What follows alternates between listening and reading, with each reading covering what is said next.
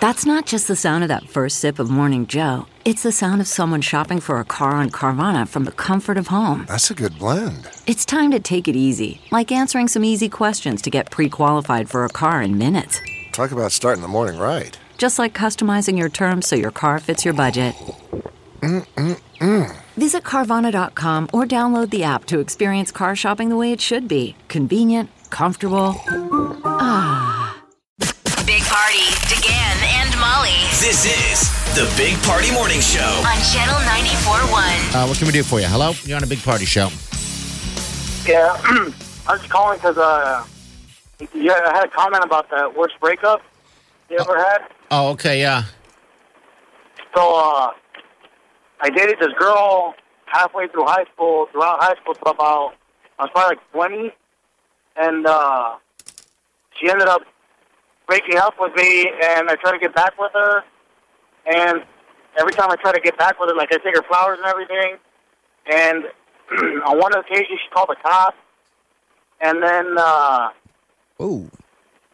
but yeah, like it ended up pretty bad, because I went to her job and everything, like I took her flowers and everything with a buddy of mine, and she started crying and everything, so I left. Well, when we drove back around, the cops were there, so we just decided to take off instead. And then, like, 2 days later, I got a phone call from a sheriff telling me that I was harassing or whatever. So I was like, I just decided to drop it. And later on, like a week later, I got a letter in the mail. She tried to put a restraining order on me because of that.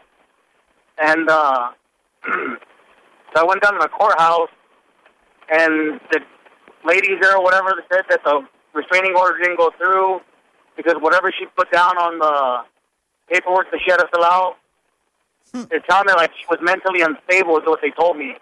So they didn't process the restraining order. How long ago was this? Like 4 years ago. Okay. And you're over it now, though? Are you? Yeah. Well, the messed up part was, now I am. I'm married. I got a kid. Oh, good. Okay, that's good. I think we all needed to hear that because it sounds current. No, it took me like 2 years to get over it, honestly. But what really messed me up was that after all this happened, I had a buddy that I saw on Facebook, so I sent him a friend request. 2 hours later, I get an email from her telling me to leave him alone, to quit bothering him, and I'm like, what? And I guess she had left me for him, and we were still talking, like, we were like best friends in high school. And he knew we were dating and everything, and like, he knew the whole time. Well, that's the reason why she left me. Oh, wow. So, yeah, it sucked. And then after that, yeah, it took me a while to get over it. Yeah, I would Wow, think so. yeah, Aren't when you a glad, friend though? does that to you. Yeah, aren't you glad it all happened for a reason and now you're married and, you know. With a kid? Oh, yeah. I mean, she was sleeping around or whatever and had a kid, and then she had to stay with the guy because she didn't want a kid to not have a dad. But from what I've been told, it's not going too well. Oh, really? You know, I'm wow. happy. So, Okay. yeah, my worst breakup. All right. Hey, man. That sucks. It sounds sucks, still yeah. sounds traumatic. Yeah, it sounds like it's still messing with you a tiny bit, How right? could it not? Yeah. Honestly, no. Because I'm really happy and everything, but it does take a while for people to, you know, not like you said. Everybody's different. It took me a while. I thought about it every day. Oh, like, jeez. a year. You know. Yeah, that sucks, man. Every day you thought about it? Oh, my Lord. Yeah. Oh, no, man. Hey, well, Thanks for thanks calling in, buddy. sharing your story. We appreciate it. All right. All right, see you later. Sounds like he's still... Kind of a little bit of a Jerry Springer moment. Well, that's what I say. Like Romeo and Juliet, we romanticize that.